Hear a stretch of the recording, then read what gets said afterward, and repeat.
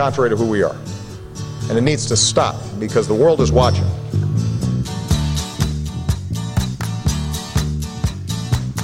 Good point, Mr. President. Well, I don't know why I came here tonight. I got the feeling that something ain't right. I'm so scared in case I fall off my chair. And I'm wondering how I'll get down the stairs. No, I'm not scared. Clowns to the left of me, jokers to the right. Here I am, stuck in the middle with you. What do I look like, a Republican Yes, governor? I'm stuck in the middle with you. Oh, yeah. Hi. From Pacifica Radio's KPFK in Los Angeles. It's so hard to keep this This is your BradCast, as heard on KPFK 90.7 FM in LA,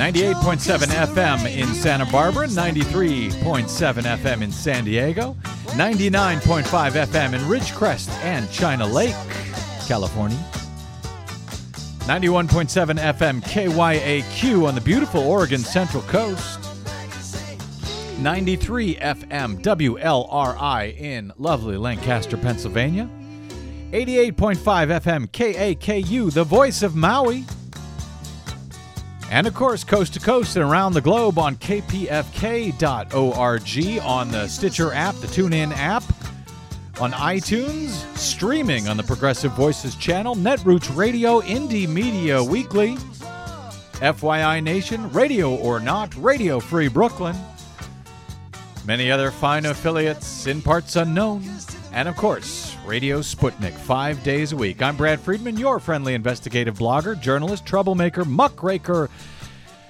and all-around swell fellow, says me, if not you, from bradblog.com. Thank you for joining us today for another action-packed, thrilling adventure. The world is watching, indeed. The world is listening. And some of the behavior from some of the people in this country is simply remarkable, appalling. And frankly, I guess if I were a terrorist, I would be delighted about it. But we will talk about all of that in a few minutes here. We are hi, Desi Doyen joins us, of course, as usual. Hi, Desi Doyen. Yes, I am here. You am, our producer, Desi Doyen. First, we start, however, with a correction, because we like to put our corrections first. Uh-oh. I know. And don't worry, though, it's not you this time. Good. So for a change, you can relax. Yesterday on the program, I had mentioned that CIA director George Tenet had, and he was the CIA director under George W. Bush, that he had admitted to droning innocent women and children. And it was sort of an offhand comment I was making. And in fact, what I was doing was conflating two separate stories that we covered a few days ago. George Tenet, in fact, did admit that they were warning the George W. Bush administration about the threat from al-Qaeda and Osama bin Laden for months and months and months before 9/11 happened. For months and months, in fact, before the infamous bin Laden determined to attack in the U.S. memo in Presidential Daily Brief in August of 2001. So that was one of the stories that we had covered, and that concerned CIA Director George Tenet. And in fact, it was not George Tenet who admitted to droning innocent women and children. It was, in fact, Leon Panetta. He served as the CIA director from 2009 to 2011 before becoming Secretary of Defense from 2011 to 2013. And it was Panetta, not Tenet. There's plenty to hold Tenet accountable for, but this statement actually belonged to, this admission at least, belonged to Leon Panetta, that he knew that they had that what they felt was a terrorist target in their sights, but that taking him out would also involve taking out his wife and his children in their house, and he admitted to doing it anyway. So Leon Panetta gave the go-ahead on a strike, a drone strike that he knew would kill innocent children, not George Tenet. So there you go. That's our correction. I just wanted to get that out of the way because I had said it was Tenet, not Panetta. I wouldn't be surprised if Tenet did it as well and knew it as well, but he just isn't the one who said it out loud. Okay, a couple of quick news items here before we get to Oh boy, the main the main stories that I want to focus on today. Louisiana Governor Bobby Jindal is out. He has dropped out of the race for the Republican 2016 Republican race for the presidential nomination in the GOP. He had little or no support from the jump, according to the polls. And so he has finally dropped out, leaving only, about 14 or so candidates left. We'll get to some more of those candidates in a moment, but I want to point out, as Bobby Jindal, who is very unpopular in his own state, so it's unclear to me why he was running at all. But he is out. He is termed out. He will now be replaced this weekend in an election in Louisiana, where the Democratic candidate in that state, John Bel Edwards, currently leads his Republican opponent, Senator David Vitter, by some 20 points or so in a whole bunch of different polls. I'm mentioning that now. I'm mentioning it ahead of the game. They'll hold their runoff election on Saturday in Louisiana. So who knows what will happen? Just a couple of weeks ago, we were talking about the fact that the Democratic gubernatorial candidate in Kentucky was set to beat his Republican rival. He had only been leading by 5 points, and the Republican rival ended up winning, according to the unverified election results that are completely computer reported out there in Kentucky. He ended up losing by 9 points, the Democrat did, to the Republican. So who knows what will happen in Louisiana this weekend.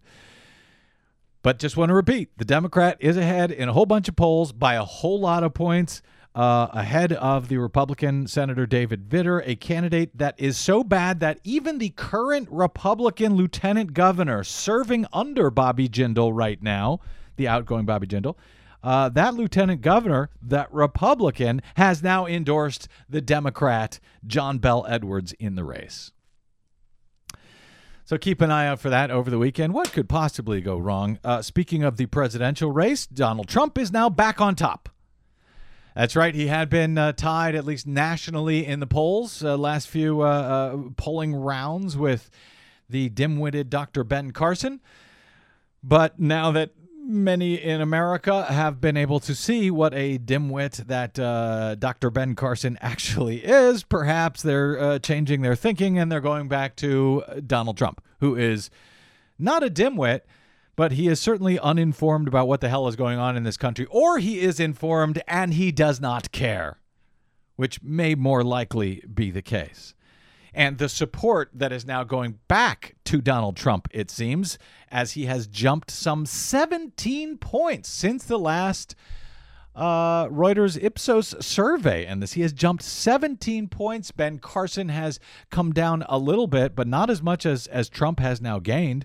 Maybe it's due to the comments that Donald Trump has been making like this. I would bomb the out of him.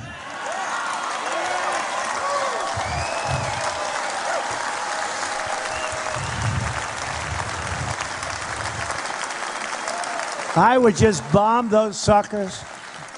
So that may have helped Donald Trump. That is apparently the type of foreign policy that a large portion of this country apparently craves, or at least a large portion of the Republican electorate, or at least a large portion of the Republican electorate that plans to turn out for the primary election. Bomb the bleep out of them. Now, at the same time, about 30 U.S. state governors, I'm sure you have heard, most of them are Republicans, are now stating that they will not allow Syrian refugees, those escaping the very types of terror attacks that Republicans claim to abhor in Paris last week.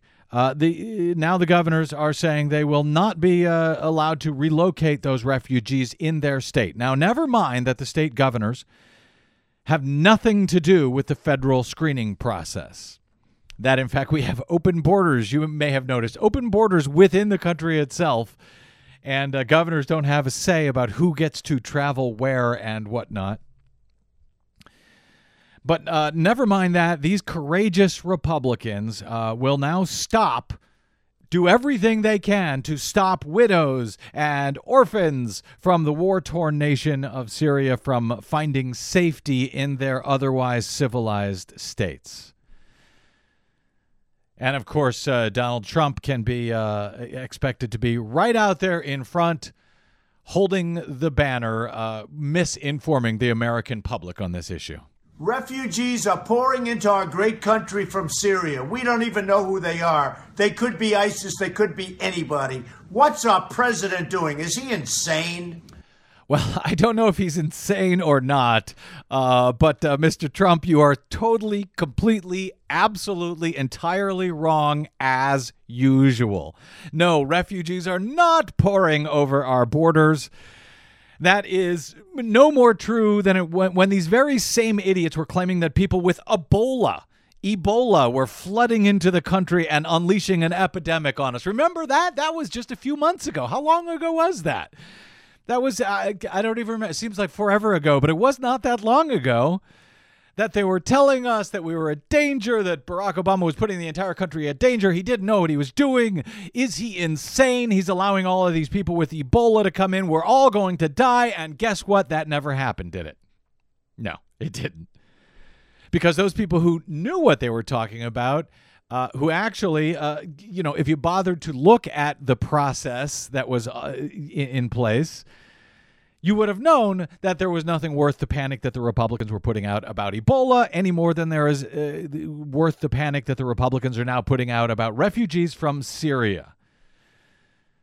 So those claiming that Ebola would not happen as an epidemic in this country were then, as now, both informed about the actual screening process and, yes, correct about it. But being correct, apparently, in this country, that no longer works. That no longer wins you votes. Scaring people is the way to go. Scaring people is a much more effective way to win over the low information dupes and stooges that the Republican Party are now gunning for, are now hoping to con into voting for them. Hopefully those stooges and suckers won't notice that French President Hollande has now stated, since the terror attacks last week, he has now stated that the relatively small nation of France will stay on course to receive some 30,000 Syrian refugees. That while the U.S. has only committed to allowing some 10,000 to resettle here in our much larger country. We haven't had those 10,000. That's over the next year, 10,000. France is going to take 30,000, and France was hit just days ago by a series of terror attacks. And they aren't afraid. A series of terror attacks perpetrated by European Union citizens. That's right. That's right. Not by Syrians. Now, there is some question about this fake passport that was found, a fake Syrian passport, trying to figure out what exactly that means, where it came from, how it was used. Was it planted to scare people?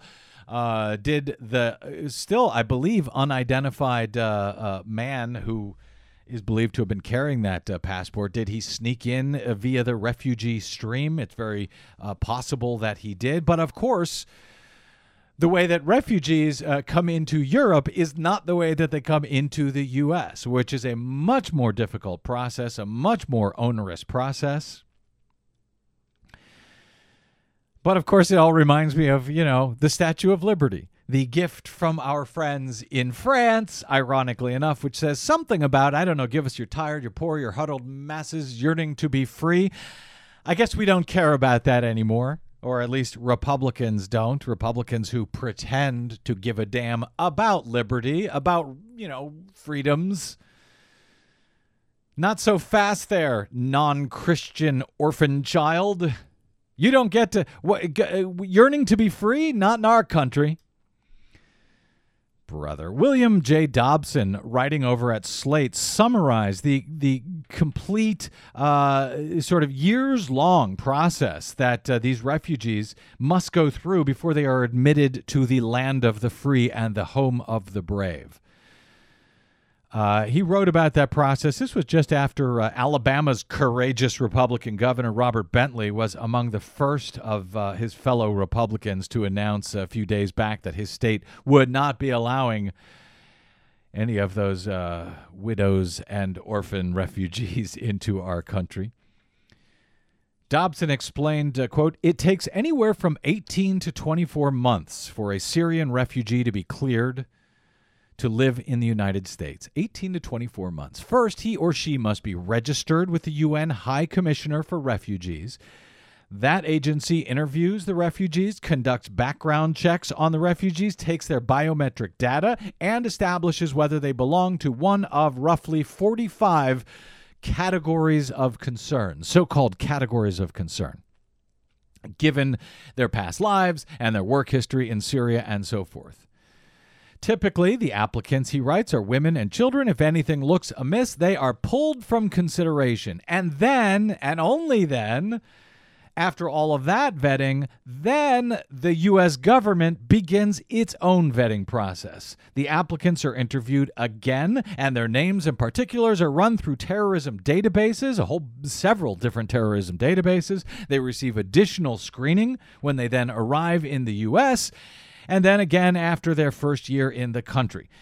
This process, writes Dobson, has led to slightly more than 1,800 Syrians. That's it. 1,800 Syrians being admitted to the U.S. since 2011. So for all of these years that this war has been going on in Syria, and now with all of these people flooding out, since 2011, the last almost 5 years, just 1,800 have gotten through this onerous process. None of them has landed in Alabama, Dobson notes, but if that ever did happen, no one will have ever gone through a more painstaking and extensive vetting process where the reward was to live in Alabama. Now that seems a bit unfair to our friends in Alabama. Not really. A bit of a cheap shot. I mean, come on okay, now. cheap shot, yes. Cheap Unfair, shot? no. All right. I would say. He goes on to write that there is another way to look at this. There may be no more difficult way for a would-be terrorist to enter the United States than to pose as a Syrian refugee. And if that was true last week, it is exponentially more difficult after the Paris attacks. If ISIS is looking to smuggle its operatives into the United States, there are far more effective ways to do so than to go through that ridiculously onerous and, yes, almost 2 years long process. But no, Syrian refugees are pouring into this country. Nobody's screening them. Are we insane? Lies Donald Trump to his masses. The President of the United States, Barack Obama, was asked about all of this and about all of this phony controversy and of all of this fetishizing, frankly, of ISIS. He was asked about it at a press conference in, where was he? He was in the Philippines, the APEC conference, I think it's the Asian Pacific Economic Conference. And he gave a he gave a detailed response, actually. He seemed not too happy with the question because it was, frankly, so ridiculous in the first place. But we've got just a few minutes of his response to the AP reporter who said, hey, what about all these, what about this supposed refugee controversy here in the U.S.? He was asked about this so-called refugee controversy, and he explained. He went into detail, a lot of the details that I just gave you about the month-long process that it takes for anybody any refugees to be able to get through this system. And then he responded like this. We are not well served when, in response to a terrorist attack, we descend into fear and panic. If there are concrete, actual suggestions to enhance this extraordinary screening process that's already in place, we're welcome, we're open to hearing actual ideas, but that's not really what's been going on in this debate. When candidates say we wouldn't admit 3-year-old orphans, that's political posturing. When individuals say that we should have a religious test and that only Christians, proven Christians, should be admitted. That's offensive and contrary to American values. I cannot think of a more potent recruitment tool for ISIL than some of the rhetoric that's been coming out of here during the course of this debate. ISIL seeks to exploit the idea that there is a war between Islam and the West. And when you start seeing individuals in positions of responsibility suggesting that Christians are more worthy of protection than Muslims are in a war-torn land, that feeds the ISIL narrative.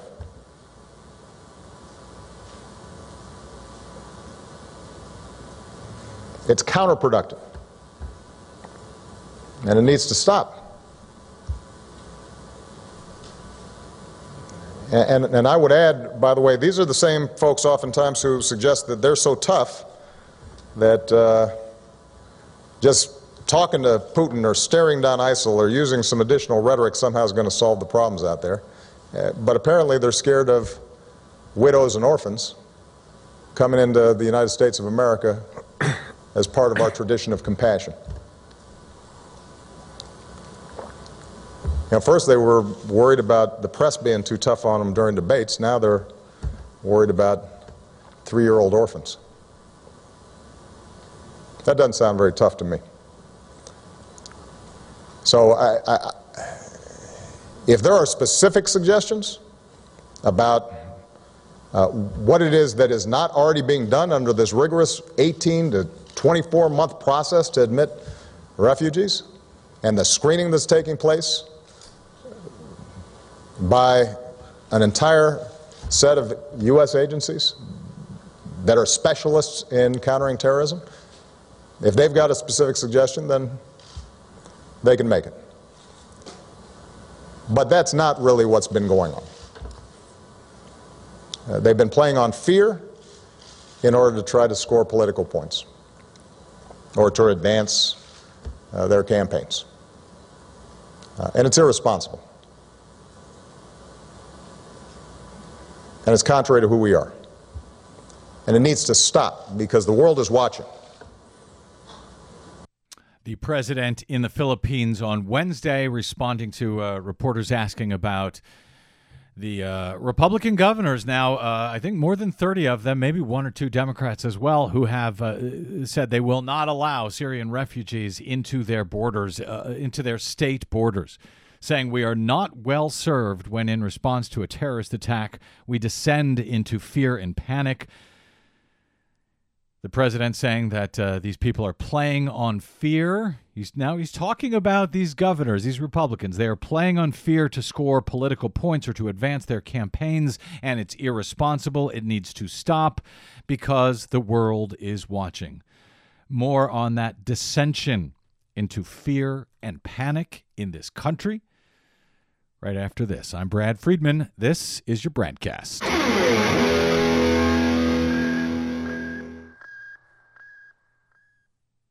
Hi, this is Desi Doyen from the Green News Report and the BradCast, both brought to you without corporate or political influence. Why? Because we rely on you to help keep us completely independent. Please drop by bradblog.com/donate today and help us stay on your public airwaves. That's bradblog.com/donate. You'll thank yourself later.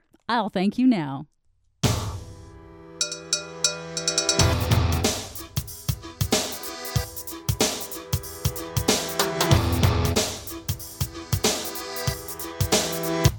This is where the party ends. I can't stand here listening to you and your racist friend. I know politics bore you, but I feel like a hypocrite talking to you and your racist friend. Welcome back. This is your BradCast. Brad Friedman of bradblog.com. Good to have you back, you and your racist friends. We are talking about the land of the free and the home of the brave here, where governors are calling for these Syrian refugees to not be allowed into their state. These tens of thousands of people who are streaming out, who are caught in the crossfire between ISIS and between the Syrian government, who are fleeing for their lives and who are being told to go to hell by Republicans now in this country. Republican governors, Republican presidential candidates, they're all sort of agree. Not only are they not welcome here, but also, as Donald Trump says, we need to look at shutting down mosques. Early in the week, this was, I think, on Monday, for Donald Trump, now the front runner, the clear front runner once again for the Republican nomination, fanned the flames of anti-Muslim sentiment in this country. On Monday, he said, quote, "You're going to have to watch and study the mosques because a lot of talk is going on at the mosques." He said this on MSNBC's Morning Joe.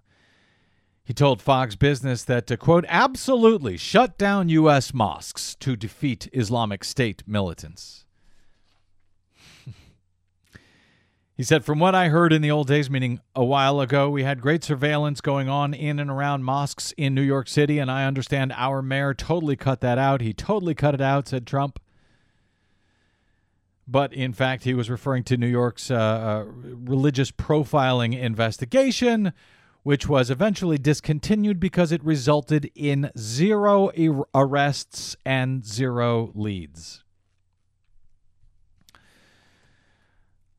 We've been reading yesterday, I was reading quite a bit from Ben Norton's piece in Salon about all of the above, called Our Terrorism Double Standard. After Paris, let's stop blaming Muslims and take a hard look at ourselves. One of the points he makes in that piece that we didn't get to yesterday, he writes, who benefits from such a clampdown on Muslims and refugees? 2 primary groups, he says. 1, Islamic extremist groups themselves who use the clampdown as evidence that there is supposedly no room for Muslims in the secular West that has declared war on Islam. And 2, Europe's growing far right who will use the attacks as evidence that there is supposedly no room for Muslims in the secular West that should declare war on Islam. ISIS itself has explicitly stated, he writes, that its goal is to make extinct what it calls the gray zone. That is to say, Western acceptance of Muslims. The endangerment of the gray zone began with the blessed, quote, began with the blessed operations of September 11th, as those operations manifested 2 camps before the world for mankind to choose between, a camp of Islam and a camp of Kufr, the Crusader Coalition. That is from ISIS's own publication. It wants the world to make a choice between the caliphate and what it regards as the Crusades. Demonstrating how right-wing and Islamic extremist logic intersect, writes Ben Norton, ISIS actually favorably cited the black and white worldview shared, ironically, by both former President George W. Bush and his intractable foe, al-Qaeda leader Osama bin Laden. ISIS wrote, quote, as Sheikh Osama bin Laden said, the world today is divided into 2 camps. Bush spoke the truth when he said, either you are with us or you are with the terrorists, meaning you are either with the crusade or you are with Islam. So there is Osama bin Laden agreeing with George W. Bush about the black and white view, choose a side, pick a side, and then ISIS quoting all of the above. That's what we've come to right now, it seems, in this country. Trump continued his call later this week for shutdown of mosques. He says that's where terrorist activities are occurring, despite, as I say, despite evidence to the contrary, and that we are, quote, going to have no choice but to shut them down. He said that on Fox. So much for those religious liberties that the right pretends to care about when they can, use the claim to attack Obamacare or to avoid following the constitutional right of allowing marriage equality for all, religious liberty, they don't really care. They don't really give a damn. It's maddening. These people who are streaming in from Syria are more at threat. This is what William Dobson says in that Slate piece that I read from in the previous segment. He says that the article is headlined "The Real Extremist," and he charges that Alabama poses a greater risk to Syrian refugees than those refugees pose to Alabama. And he's absolutely right. So here's a story, and Raw Story has been collecting a lot of these that I've been perusing. Here's kind of a disturbing story. Prosecutors, this is from Raw Story, prosecutors have decided not to charge a Minnesota woman with a hate crime for smashing a Muslim woman in the face with a beer mug, even though they believe that the assailant was motivated by hatred and bias. Jody Burchard-Risch has been charged with felony third-degree assault in the October 30 attack against Asma Jama at an Applebee's restaurant in Coon Rapids. Unfortunately, based on our laws, if we charge the crime that has the title hate in it, we run the risk of conviction of a lower-level offense, and we don't want to do that, said Paul Young of the Anoka County Attorney's Office. And that's fine. So they're not going to charge her with a hate crime. They're going to charge her with something else that she will get more time for. The 43-year-old Burchard-Risch angrily confronted Jama because the Muslim woman spoke Swahili with her family at a neighboring booth at the restaurant. Jama, an ethnic Somali who came to Minnesota in 2000 from Kenya, said Burchard-Risch and her husband told her family to, quote, go home. When you're in America, you should speak English, the woman said her attacker told her. Jama told the woman she had a free speech right to speak to her family in a foreign language, which she said enraged Burchard-Risch, who then smashed her beer mug across Jama's face in a roundhouse punch motion before then running away, according to police. The blow split Jama's lower lip. She required treatment at a hospital. She had to get 17 stitches. Go home, she was told, before she was smashed in the face with a glass mug. Go home. Isn't that the same thing that one of Donald Trump's supporters told the reporter from Univision a couple of weeks ago? Yes, a Donald Trump supporter at a rally told Jorge Ramos of Univision to go home, and he said, "We don't want you." He says, "I'm a U.S. citizen. Yeah. I am home." Right. He said, "We don't want you in our country." So looks like Donald Trump supporters are picking up that banner and now smashing people in the face.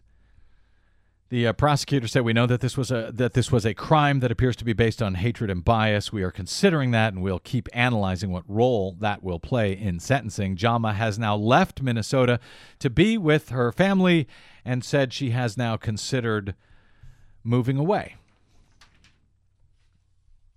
And I should underscore, that was October 30. That was before the attacks in Paris. What has happened since the attacks in Paris? Well, you can only imagine. Well, you don't have to imagine. I'll share some of it. Police are now investigating several threats made over the weekend against Muslim houses of worship here in the home of the brave. A caller left a threatening voicemail message that referred to the massacre about 7 p.m. Friday. So this is just hours after the massacre, before we even knew who was responsible. 7 p.m. Friday, this threatening voice message was left at the Islamic Society of St. Petersburg in Florida, which canceled Sunday school over safety concerns. The caller warned, quote, "This act in France is the last straw. You are going to effing die." Quote, "I personally have a militia that's going to come down to your Islamic Society of Pinellas County and firebomb you, shoot whoever's there on site in the head." The caller added, "I don't care if they're effing 2 years old or 100.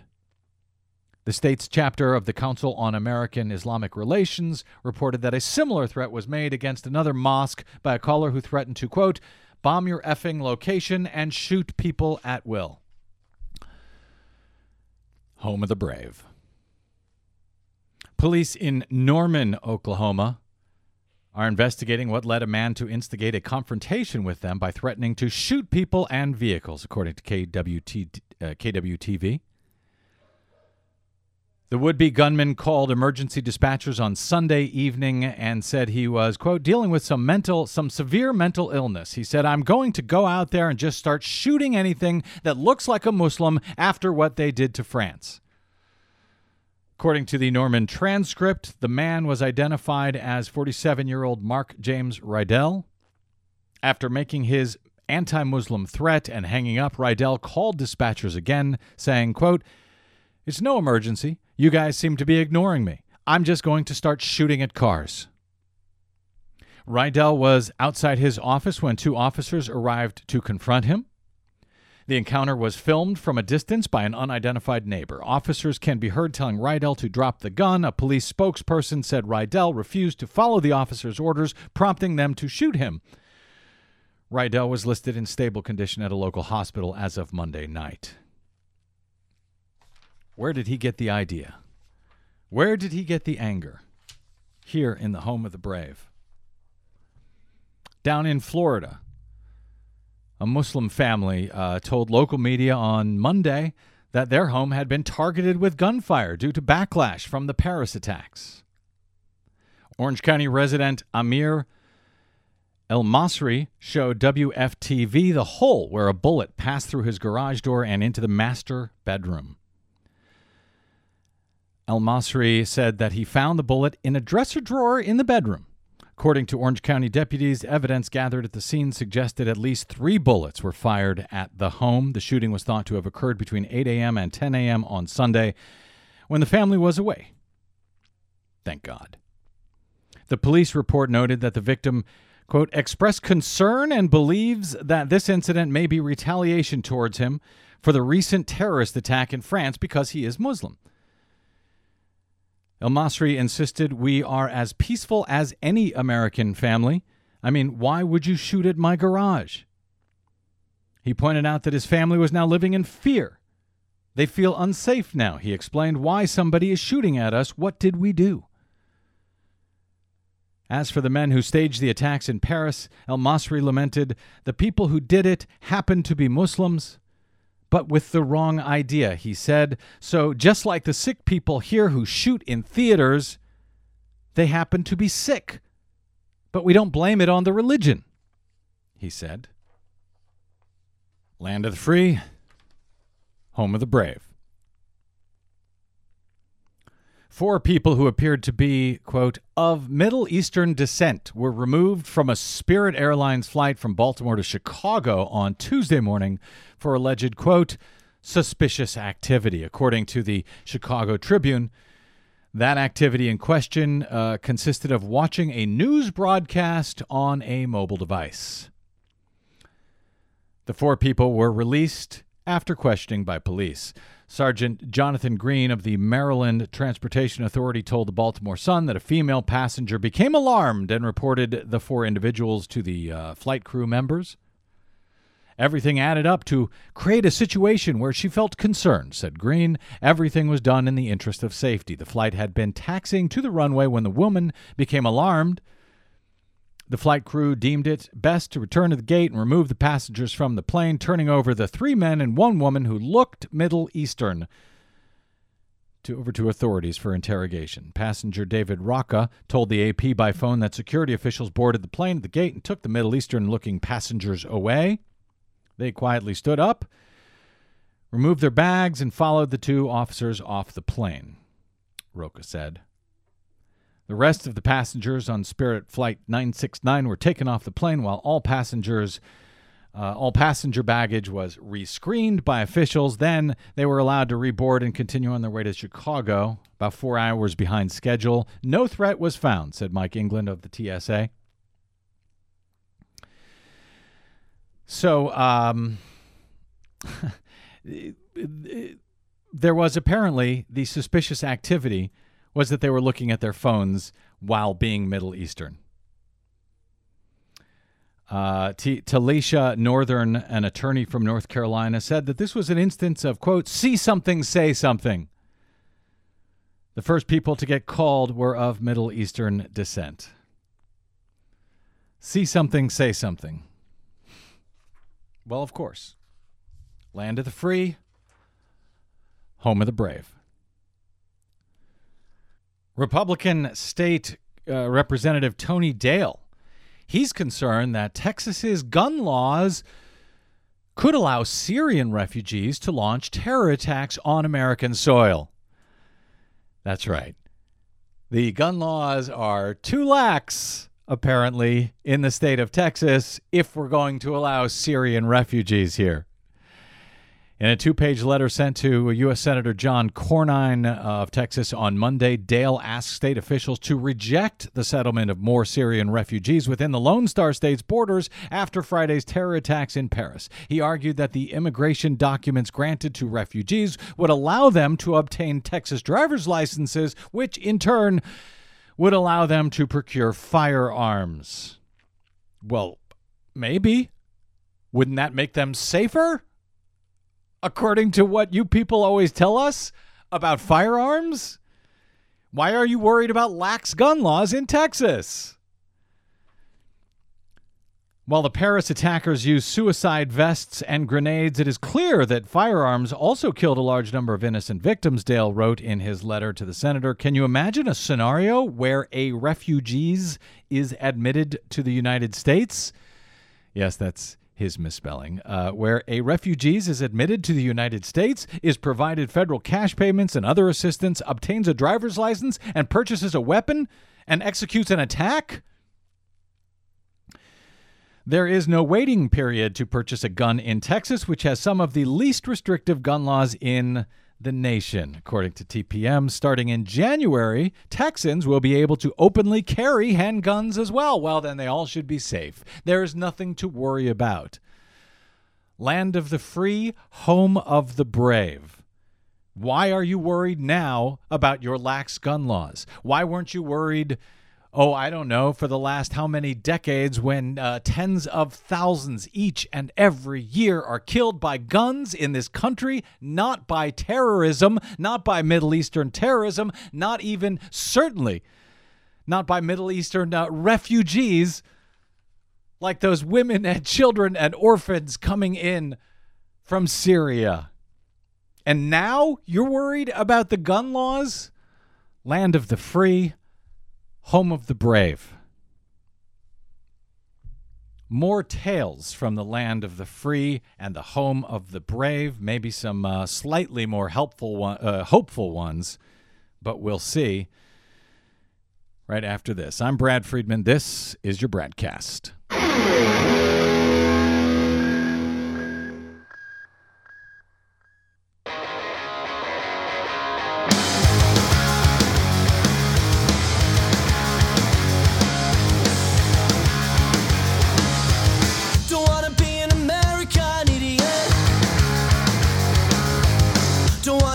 Under the new media. Hey, can you hear the sound of hysteria? This subliminal mind America. Welcome back to the BradCast. Brad Friedman from bradblog.com. Oh, brother, what a week. What a week. And we may just only be getting started. I don't know. Yeah, I remember after the Charlie Hebdo attacks in January, there was that big showdown thereafter. There was hostages were taken at a kosher restaurant. And it turned out afterwards, after that all came to that standoff was, from some of the people who were involved in that shooting at Charlie Hebdo. It turned out that there was a Muslim employee, I think it was, who worked at the restaurant or the deli, whatever it was, who had hustled some of the patrons downstairs into a safe room or into the freezer. Into the freezer, downstairs. I think it was, yeah. Yeah. And he was a hero. He was, a Muslim who was, protecting the patrons, many of them, I think, Jewish patrons. It was a kosher deli against the attack from these idiots, from these... from these terrorists. who happen to be, claiming to be Muslims themselves, who, and so he was a hero. Well, we had a similar story during the Paris attacks on Friday. Of course, I'm sure that is not the one that is just splashed across CNN and Fox News, and CNN has been terrible on this. We played a little bit of these two CNN anchors berating a Parisian Muslim who, because apparently he wouldn't accept responsibility somehow for the attack that was carried out by others. So in any event, this comes from, once again, from Raw Story, who's been doing a great job collecting some of these. Comes from Raw Story via the BBC. A Muslim employee who gave his name only as Safer at one of the cafes targeted in the horrific attacks in Paris reportedly saved the lives of two injured women by running into the hail of bullets to drag them to safety. According to the BBC, Safer was behind the bar at Cafe Nostra when the shots rang out. He said, "I was at the counter. We heard the explosions, really loud bangs." According to what Safer told the BBC reporters, everyone started screaming. Glass rained down on us. It was awful. There was glass all over the place, hitting us in our faces. And then he noticed two injured women outside. He said, "I saw two women on the terrace had been hit, one in the wrist and the other in the shoulder. They were bleeding really badly," he said. At a break in the shooting, Safer, who is of Algerian origin but is Muslim, ran outside and helped the two women to safety. He said, "I picked them up and rushed them downstairs to the basement. I sat with them and tried to stop the bleeding," he said. "As we were downstairs, we could hear the gunfire continuing above." He said it was terrifying. Safer's view is that the attacks have nothing to do with religion. Real Muslims, he said, are not made for killing people. These, in fact, are just criminals. Why Americans in this country, why Christian Americans in this country, why Republican Christians Americans in this country can't seem to understand this at this point is amazing to me. But it is precisely the way they are behaving, talking about shutting down mosques, talking about restricting their movements, talking about not allowing them into this country, talking about shooting at their houses, leaving them death threats, burning down their places of worship. This is identical to what Osama bin Laden wanted and what ISIS now is counting on. Pick a side. You're with the Caliphate or the Crusaders. That's exactly what the terrorists want, and it is exactly what so many in this country now, starting with Donald Trump on down all the way through his party, are giving them. It is absolutely appalling. Well, and I don't think that they are not understanding that. I think that the presidential candidates, especially Senator Ted Cruz from Texas, he is especially smart enough to know what he is doing. He knows that what he's calling for with a Christian test for refugees to come in, he knows that that's, un-American and anti-constitutional. That there should be no religious test, that the founders would be against a religious test. And I also just want to go back one really quick point about the Republican governors who are saying that they won't let any of these refugees in. I'll just remind them as we approach the holiday season, as we approach the birth of Jesus Christ, their Savior, that they claim to be Christians, that Jesus and Mary and Joseph, shortly after his birth, were fleeing King Herod, to Egypt. Egypt accepted them. Yes. So, when it comes refugees. to the refugees, accepting in refugees who are fleeing terror, God forbid that the Texas Christians and the Alabama Christians and the other Republican governor Christians, should forget that that's actually what you're called to do as a Christian. That's just me, though. That's just, what I was taught. Well done. And by the way, you cited Ted Cruz. We'd hate to single him out. Yeah, that's definitely not singling him out. Yes, we don't want to single him out because Jeb Bush, the reasonable one, is calling for the same thing. Well, we could just I think we should, only let Christians in. Maybe we could consider letting them. Well, what if they're, 3 or 4 year old Muslim children? I don't know about that. We can't let that. But we can let the Christians. How do you know they're Christian? We don't. There's ways to find that out. Really? What ways? Yeah, there's ways. This is a man who's running for president, and this is a man, in the case of Jeb Bush, who was supposed to be the reasonable one, the smart one, the not crazy one, the not Ted Cruz, the not Donald Trump. These people are remarkable. And, boy, you know how bad it is. And we don't have time. We still don't have time. Well, it's just as well. We don't have time to play the CNN video of these two anchors berating this Muslim right after the attacks, because he wouldn't accept responsibility for what these terrorists, these criminals did. We don't have time for that. But it's just as well. Just as well.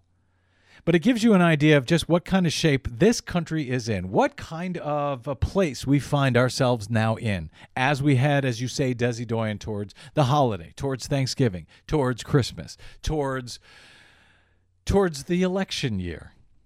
It gives you some idea of where we are when we have to go to Fox News, of all places, and Shepard Smith to be the voice of reason. Shep Smith, who slammed this anti-refugee, quote, political extremism. And it was Shep Smith, of all people, on Fox News saying that we can't resort to the tactics of barbarians here in the home of the brave. Our collective heart, of course, is with the victims and the people of France. And it seems to me we, the people, have a responsibility now to protect that which we hold dear. In the face of terror, will we panic or be calm and deliberative in approach? Confronted with those who want to change our way of life, will we abandon our freedoms and the rights granted to us by the Creator? Or will we welcome huddled masses yearning to breathe free? Will we take extreme measures to fundamentally alter who and what we are? Our shining city on a hill is vulnerable. We've always known that. If we change it to accommodate the savages, have they won? And what then would be left to protect? We profess to stand as an example for all the world. Our unique experiment in freedom, tolerance, openness, and equality is our gift to societies and peoples everywhere. Come, join us. Enjoy a chance at the American dream. Today we mourn, but we cannot allow ourselves to become like those who want to destroy us. We cannot resort to the tactics of the barbarians. We must fight for what we believe in and who we are, guard our freedoms faithfully for the generations to follow. And we must not let the rhetoric of potential and political extremists among us lead us to self-destruction. When there's panic, we show resolve. When there's calm for extremism, we resist. We are America. We must lead. Shepard Smith on Fox News, making some really good sense. The tactics of the barbarians here in the home of the brave. Land of the free, home of the brave. My thanks to our producer, Desi Doyen, to our booking goddess, Cynthia Cohn. We will be back with you, same Brad time, same Brad channel tomorrow. Until then, if you have any thoughts about today's program, you can drop me email. I am bradcast@bradblog.com. You can download our shows anytime at bradblog.com or over at iTunes if you missed any portion or would like to share them with your friends and family over the holidays. You can also find me and follow me on the Twitters at @TheBradBlog. All right, I think that's it. Yeah, that's it. We'll be back with you again next time. I'm Brad Friedman. Good luck, world.